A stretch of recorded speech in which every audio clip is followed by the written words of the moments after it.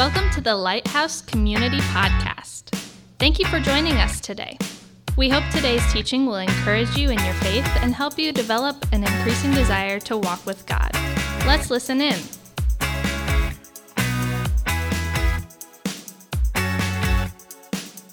Well, welcome to Lighthouse Community. Glad you're here today. My name is Fritz. I'm one of the pastors, and super glad you are with us today here in the building. I want to say welcome to all of our guests. I do want to welcome Fostoria Community and then everybody that's joining us at Lighthouse Online. Thank you for being with us today as we journey through our teaching today. And as I was thinking about, this topic of suffering and personally as it kind of touches each one of us in different ways, I'm reminded of some of the different opportunities that I have as a pastor where people will actually invite me into some of their most significant seasons in their life and when they're really suffering. And I found that I really do come across two kinds of people that are going through suffering. One of them kind of is in their suffering, they're actually very angry. They're angry. There's bitterness that's really welling and developing deeply in their lives. There's a hard-heartedness about what they're facing and what they're going through. And, I think what's happening is they realize like they're losing this thing and there's nothing that they can do about it. There's no way to fight against it and they're losing hope. And then there's this other kind of people who I will go to visit them, and you walk in, and they have this clear sense of peace in their life. And they are blessing people as they come in, right? Like I visited these people sometimes at the hospital, and I'll run into nurses and doctors and say, "Oh my goodness, they're so kind. They're such a blessing to our staff." And it's weird saying this, but we love having them here. And I go there to encourage them, and I leave more encouraged than what I think that I brought, right? And these people almost seem to have this sense of joy, just residing deep within them while they're going through their suffering. And I think about that, and it's like, what is this critical difference between those who seem to be crushed under the weight of their suffering and then those who seem to simply walk through it as another event that's going on in their life? Like what delineates those two different kinds of people? Is it that, one has a higher, pain tolerance than the other? They've got, really strong intestinal fortitude and they can deal with this stuff, or a more positive outlook on life. And what is it that seems to be the difference between these two kinds of people? But I wonder, it's got to be more. It's got to be deeper than pain tolerance. It's got to be different than attitude and outlook. And it makes me wonder if there's actually something that would be accessible to all of us when we face seasons of suffering in our own lives. And that's really what we're going to be talking about today. And so today what I want to do is I want to help all of us know, how do we face suffering in our life, and to know that the suffering that you and I face actually can have deep, profound meaning for us. And so if you brought a Bible, open up to 2 Corinthians chapter 1, and we're going to start in verse 3 and read through that passage this morning. And I'm going to read verses 3 through 11, but we're really going to focus in on verses 9 and 10 today. And actually, when we get there on the screen, we'll probably pause and read those verses out loud together. But this is what it says, 2 Corinthians chapter 1, starting in verse 3. It said, "Blessed be the God and Father of our Lord Jesus Christ, the Father of mercies and God of all comfort, who comforts us in all our affliction, so that we may be able to comfort those who are in any affliction with the comfort with which we ourselves are comforted by God. For as we share abundantly in Christ's suffering, so through Christ we share abundantly in comfort too.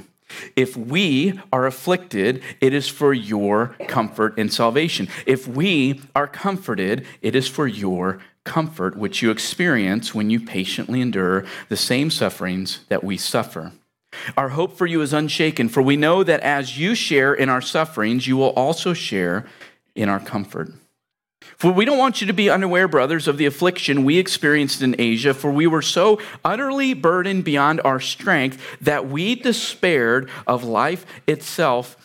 And this is where we're going to pick up and read these verses out loud together, starting with indeed. Are you ready? At all of our locations, and go. Indeed, we felt that we had received the sentence of death. But that was to make us rely not on ourselves, but on God who raises the dead. He delivered us from such a deadly peril, and he will deliver us. On him we have set our hope that he will deliver us again. And then I'm going to read verse 11 for us. It says, you also must help us by prayer so that many will give thanks on our behalf for the blessing granted us through the prayers of many. And so I want to focus in on verses 9 and 10 today and expose a few really central truths about suffering as we learn how to navigate through those. So the first truth is this, is that God uses suffering to shape our lives. God uses suffering to shape your life. And that's a very challenging truth for us to deal with and to kind of swallow and even to think about, that God would use suffering to shape our lives, right? Because we have this very limited view of suffering in our culture. In our culture, if somebody is suffering, it's because someone else did something wrong or God is punishing us. And those are the reasons that we suffer. But the Bible puts forward a very different message. The Bible actually puts forward the message that you can be living directly in the center of God's will, doing everything he desires for you to do, and still face suffering. This is the gospel, right? This is the account of Jesus Christ, that Jesus came into our world, right? God in the flesh, and he relied on God every step of the way, and it led him to the greatest suffering that anybody could ever face, right? Read through the book of Acts. You'll see these apostles who are living under the leadership of the Holy Spirit, and each one of them are facing suffering for the gospel. And so for us, it takes this change of perspective. We've got to look at suffering in a different way, because God will actually use suffering to shape our lives. It's very similar. This morning, Linda has been, I learned this week, it's called throwing, right? Throwing a pot. I said, hey, I'm really looking forward to you potting this week. She's like, oh, dear Fritz. So, while she was throwing the pot, as she's doing that, she took this lump of clay, just started out like out of shape and whatever, and it's spinning, she's molding, she's shaping it. And did you know that the scriptures, especially in Isaiah, say that God is the potter and you and I are the, And so what God does is he molds us and he shapes us and he applies pressure and he squeezes and he does all, and he'll even use suffering to shape our lives. And I want you to catch this, that many times God will use suffering in our lives to accomplish things that could never take place without it. That's a very challenging thought to work through, right? Because it's painful and sometimes it seems chaotic and you're wondering, what is going on? And then, when you get on the other side of it, you begin to realize, right? 20/20 vision, hindsight is this beautiful gift to be able to look back and to see what God has accomplished in that and through that. I appreciate what theologian D.R. McConnell wrote. He says that as followers of Christ, we often suffer not because we are out of God's will, but because we are in it. Not because we lack faith, but because we have faith. We suffer not because we need to be filled with the Spirit, but because we already are. Stronger faith does not mean less suffering, but more suffering means stronger faith. Far from calling our faith into question, our afflictions result in becoming more and more like Christ himself. Our afflictions result in becoming more and more like Christ himself. And so God uses suffering to shape our lives. The second thing is this, is that when you and I are suffering, by the way, it's a win. It's not an if, okay? It is a when. And so when you and I face suffering in our lives, we're faced with a choice. And the choice is I either rely on myself or I rely on the Lord. That's the second truth. That when you're suffering, you're faced with a choice. Either rely on yourself or rely on God. And Paul really talks about that here in verse 9. He says, listen, we were going through some really tough stuff. We thought we were going to die. We did not see how we were going to make it out of this thing. And we realized that we were at this decision moment, this inflection point, that we were either going to double down on our own efforts to figure this thing out, or we were going to rely on the Lord. That was the choice that we were facing, right? And I started to think, that it almost begs the question, what does relying on yourself look like versus relying on the Lord? And so I was just doing some digging, and I came across a passage in Jeremiah chapter 17, starting in verse 5, which quite frankly could not help us any more than it does to differentiate between relying on ourselves versus relying on God. And this is what it says. This is what the Lord says. Cursed are those who put their trust in mere humans, who rely on human strength and turn their hearts away from the Lord. They are like stunted shrubs in the desert with no hope for the future. They will live in the barren wilderness in an uninhabited, salty land. And so that's what it looks like to live relying on yourself.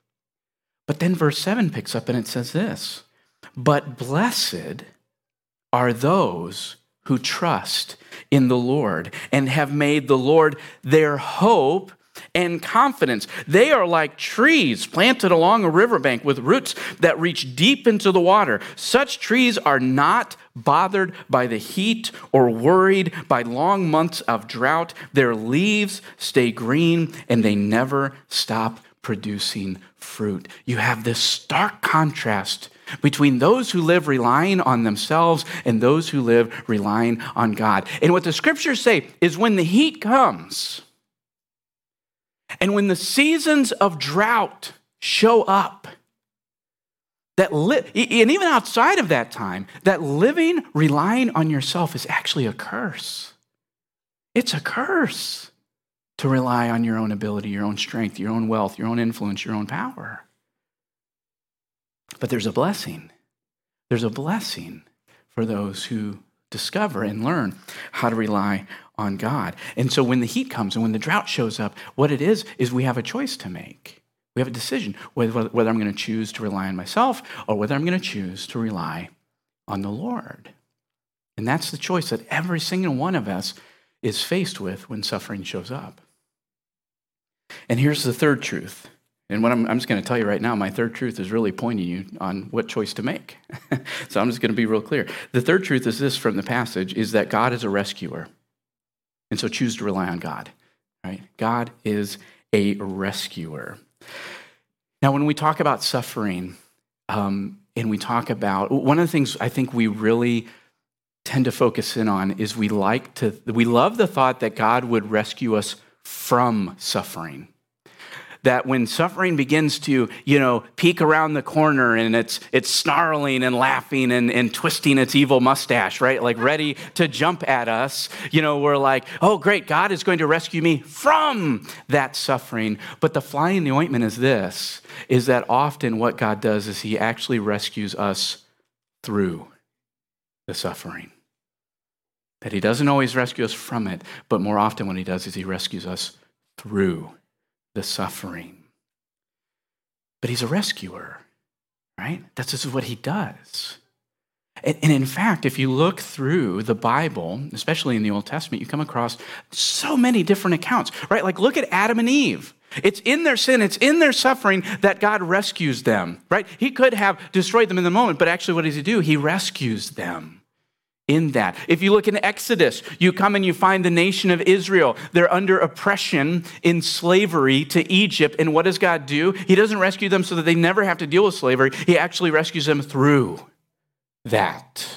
When you look in 1 Kings and you read about a prophet by the name of Elijah, probably one of the most powerful in the nation of Israel, looked at him as amazing, that when Jezebel came to destroy him, as God rescuing him through the suffering. Peter is in prison in the book of Acts for sharing the gospel, and it's while he's in prison, he thinks he's going to die, that God rescues him through the suffering. You look at Jesus.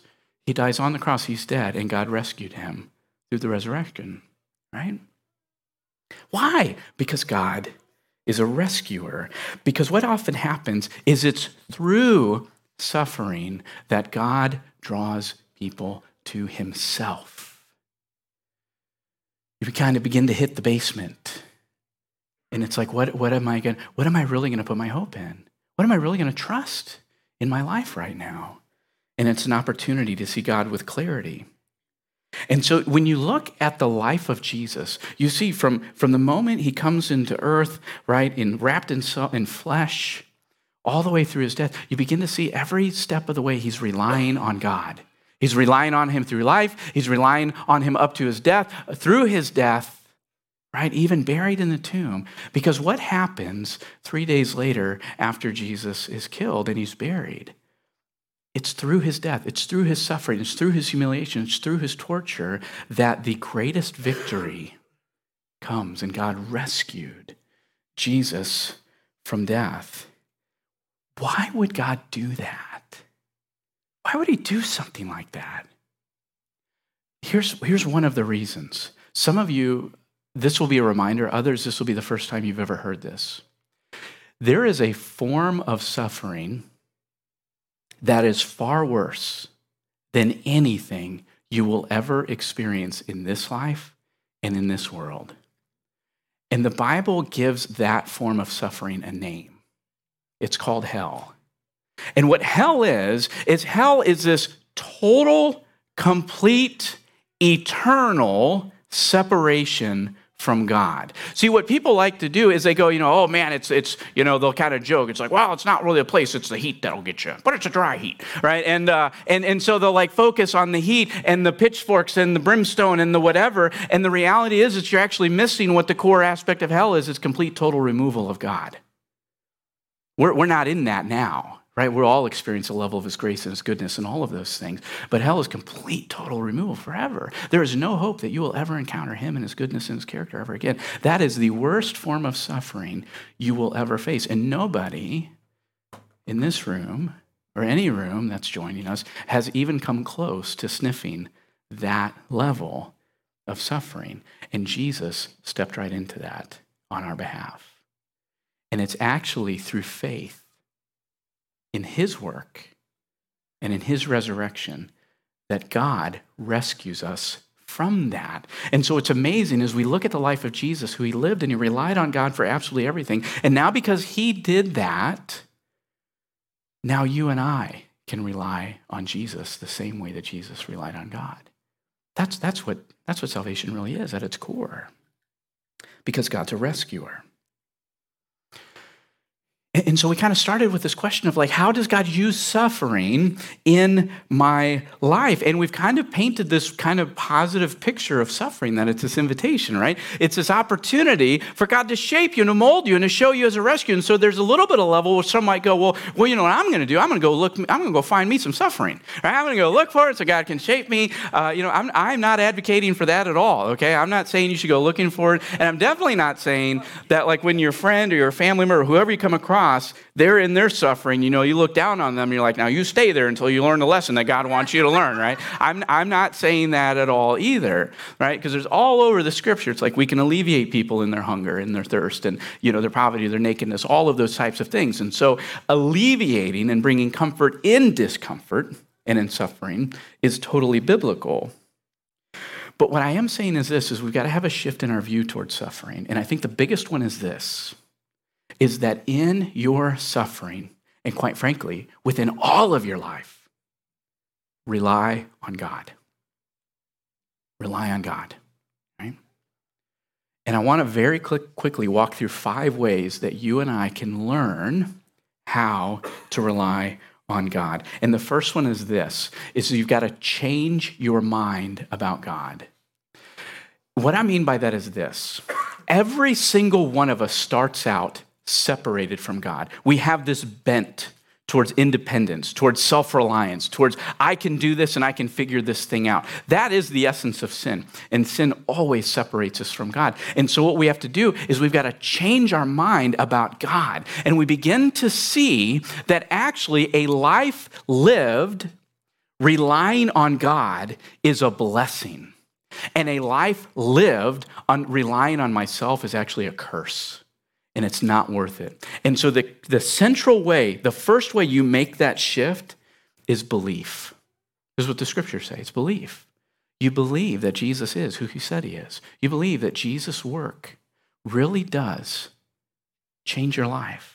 He really has forgiven you if you put your faith in him. He really does, right? And what happens when you say yes to Jesus by faith, when you put your trust in him, you're adopted, you're forgiven, you're saved. And God lives inside of you. Think about that. The Holy Spirit shows up within you.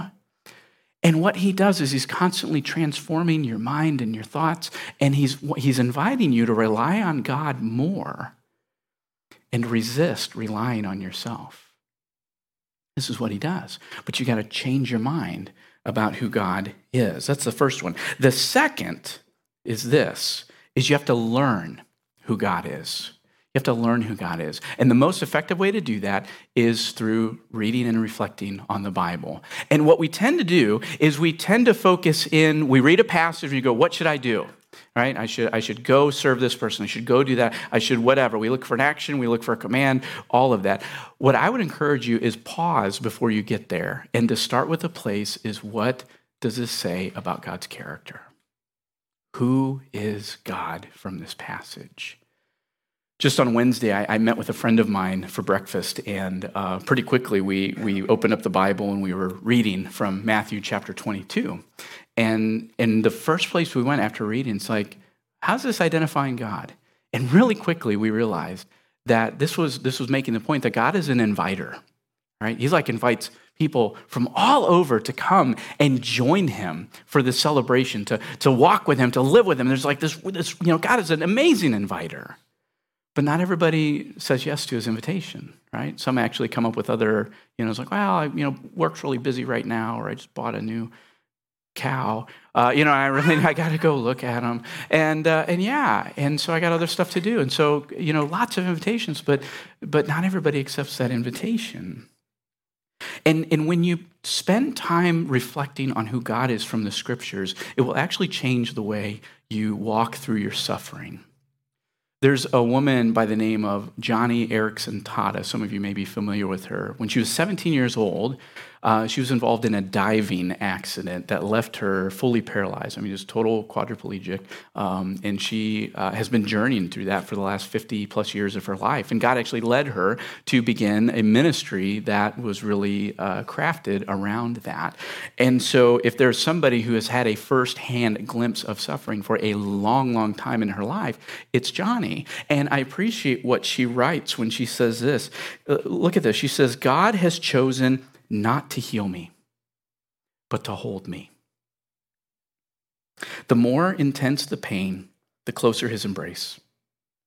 The greatest good suffering can do for me is to increase my capacity for God. And I really want you to listen to this. Real satisfaction comes not in understanding God's motives. God, why are you doing this? Why is this happening? How could this be going on in my life? But in understanding his character. In trusting his promises and in leaning on him and resting in him as the sovereign who knows what he is doing and does all things well. Real satisfaction does not come in understanding God's motives, but in understanding his character. Knowing who God is will change how you rely on him through your suffering and through any season of life. And so discover who he is. The third way to learn how to rely on God is to talk with God and to listen to God. What I'm really talking about here is prayer, right?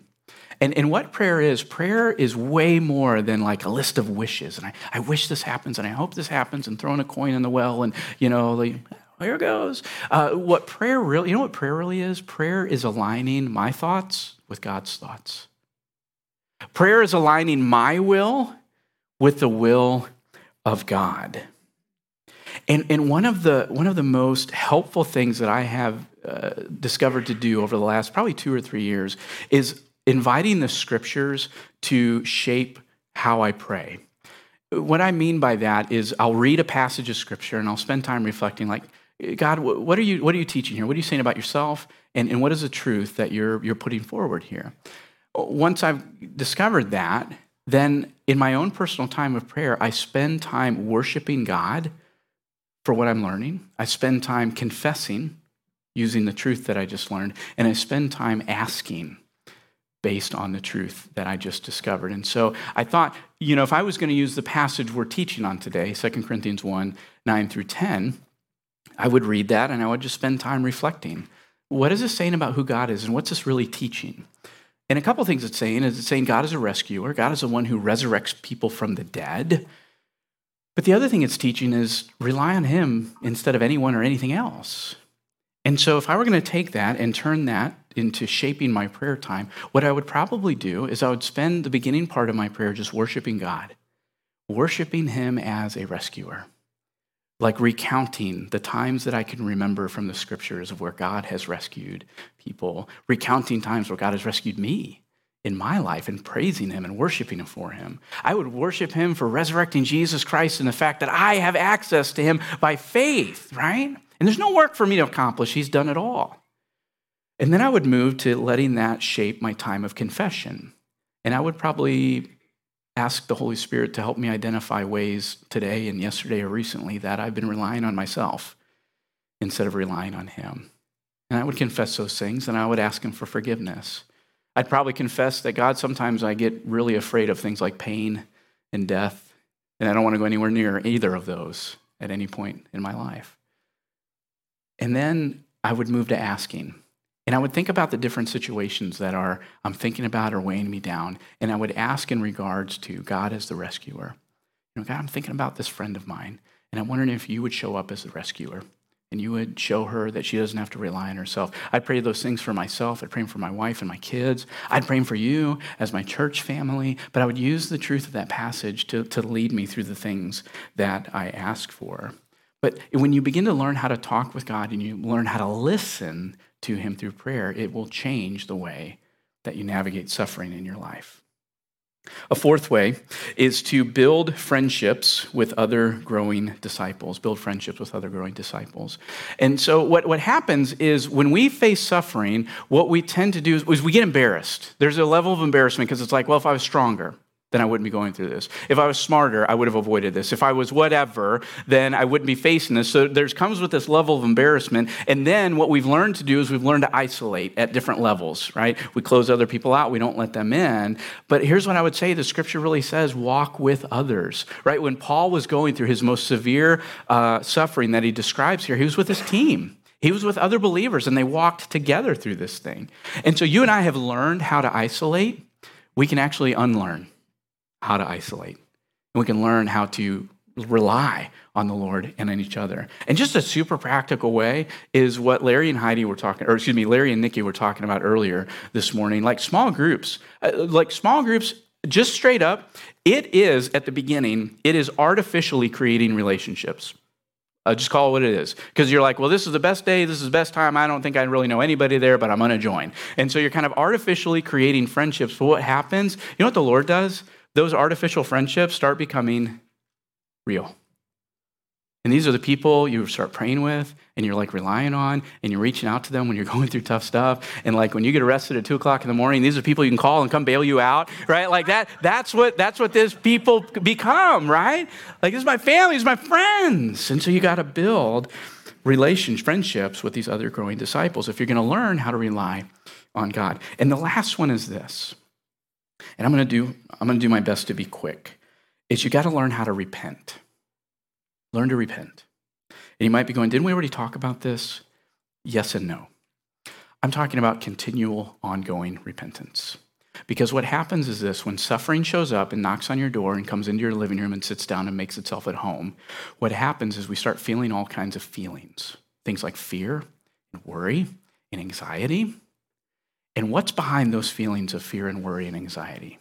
Well, we start thinking about who am I in the midst of all that. Well, I'm not in control and I've got to get control back. Well, what does that say about what God has done?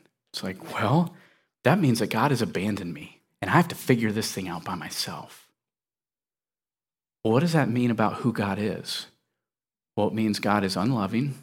It means God is uncaring and he's not present. And so when that happens, what I think you need is you got to identify and work through all of those things. Because what you're doing when you do that is you're confessing sin. You're confessing lies. You're confessing sins, right, that you have bought into. And so when you recognize that and you start confessing those things, what you do is you repent. And when I say repent, I mean you change your mind, right? You change your mind. And you do that intentionally. I'm going to make a decision. I'm going to change my mind right now. Well, how do you do that? Well, you start by describing who God is from the scriptures. I know that the Bible says that God is love, that he is present, that he is powerful, right? That he has a plan. Okay, well then what has God done? Well, Jesus has already died in my place and faced the absolute worst suffering that anybody could face, and he did that for me. And he's put his Holy Spirit in me. Well, what does that mean about you now? It means that I'm not alone. It means that God is with me and I can trust him and I'm loved and God is present. And do you know what happens? You know what you're doing there? You're confessing faith. A lot of times we talk about confessing sin, but just as equally important is confessing faith in that process. And so you confess the sin, you identify the sin, and then you repent and you confess the faith. And when you do that, you know what happens? The fruit of the Spirit begins to well up in your life. You begin to experience fear is replaced by patience. Anxiety is replaced by love and joy. You begin to sense things like hope and long-suffering, and all of those things begin to happen simply because you learned how to repent. And so you got to learn how to rely on God. And those are 5 ways you can do that. And one more practical thing that a next step you might take this week is actually to spend time reading some of the biblical accounts of God rescuing people, and then just reflecting and meditating on those. And then let those shape the way you pray this week.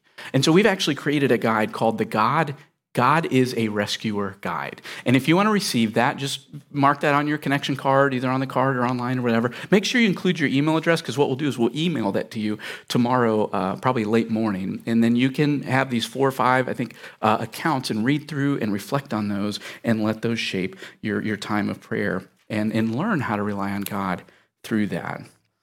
But you've got to know that you were made to rely on God in every single season of your life, whether you're suffering or not.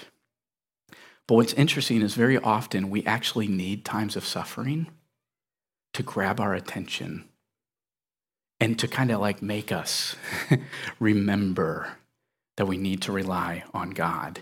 And just for a moment, I want you to listen to the story of a friend of mine they're in the midst of that now. And they are learning again and again how to rely on God through the suffering that you're facing. So I'd like you to take a look at this.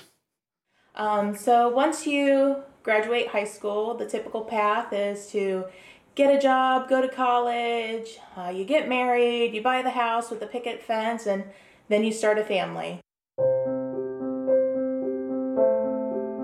Perfect. We love awkward.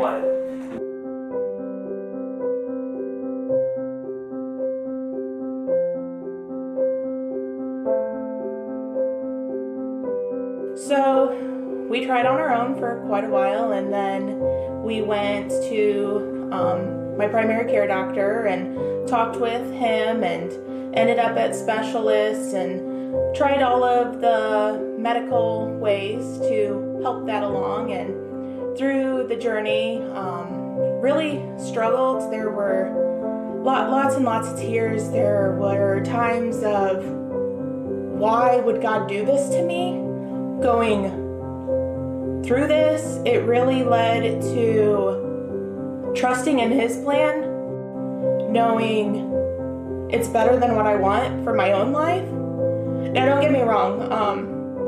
There are days I definitely still struggle with this. Days that I take it back from God. There are days when I'm still real angry, and through this, it's definitely caused me to lean on Him more, to trust in Him more.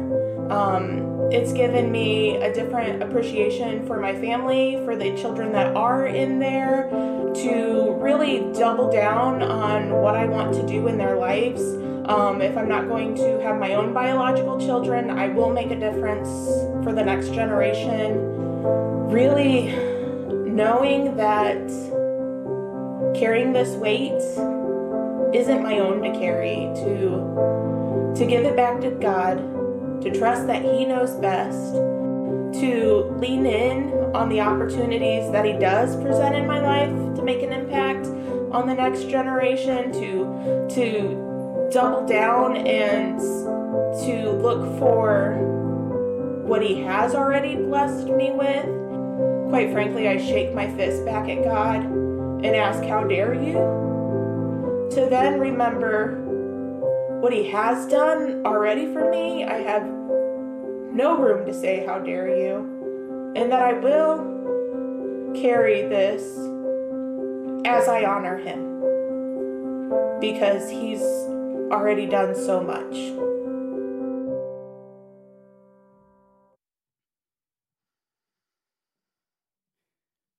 It's actually many times through utter helplessness that we see in a new, fresh way the God who resurrects from the dead. And what happens is this new, deep awareness of suffering actually tends to be partnered with this new, deep faith in God who raises from the dead. This new, deep faith in God who rescues people. Rely on God. That's who He is. That's what He invites us to do. I want to invite you to bow your head, to pray. And I just want you to ask this question: Jesus, what are you saying to me right now? And I simply want you to listen to Him.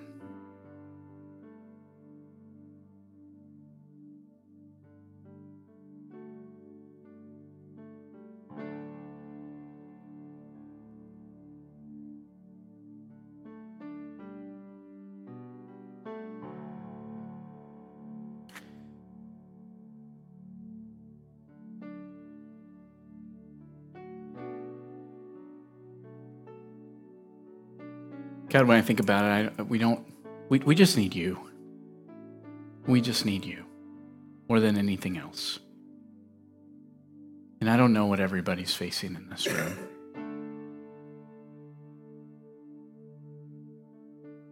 But I know you're the only one who's wise enough and strong enough and available enough to guide us through what seems like death and bring us to resurrection. And I'm wondering if you would grant us courage and faith to be able to trust you in that kind of a way. Here's what I want to ask everybody at Lighthouse to do right now. At Fostoria, you're probably going to be receiving some other instructions right now. But here at Lighthouse, I'm going to ask everybody to do this. Just go ahead and stand as we prepare to worship right now. As you're standing, one of the things we care deeply about is prayer. And so what we're going to do is the band's going to lead us in one more song. And during that song, we're going to have prayer leaders available in the four corners of the room. And I'm going to ask those prayer leaders if you'll start making your way to those corners now. And most of them will be wearing a badge on there that says, prayer team or something along those lines.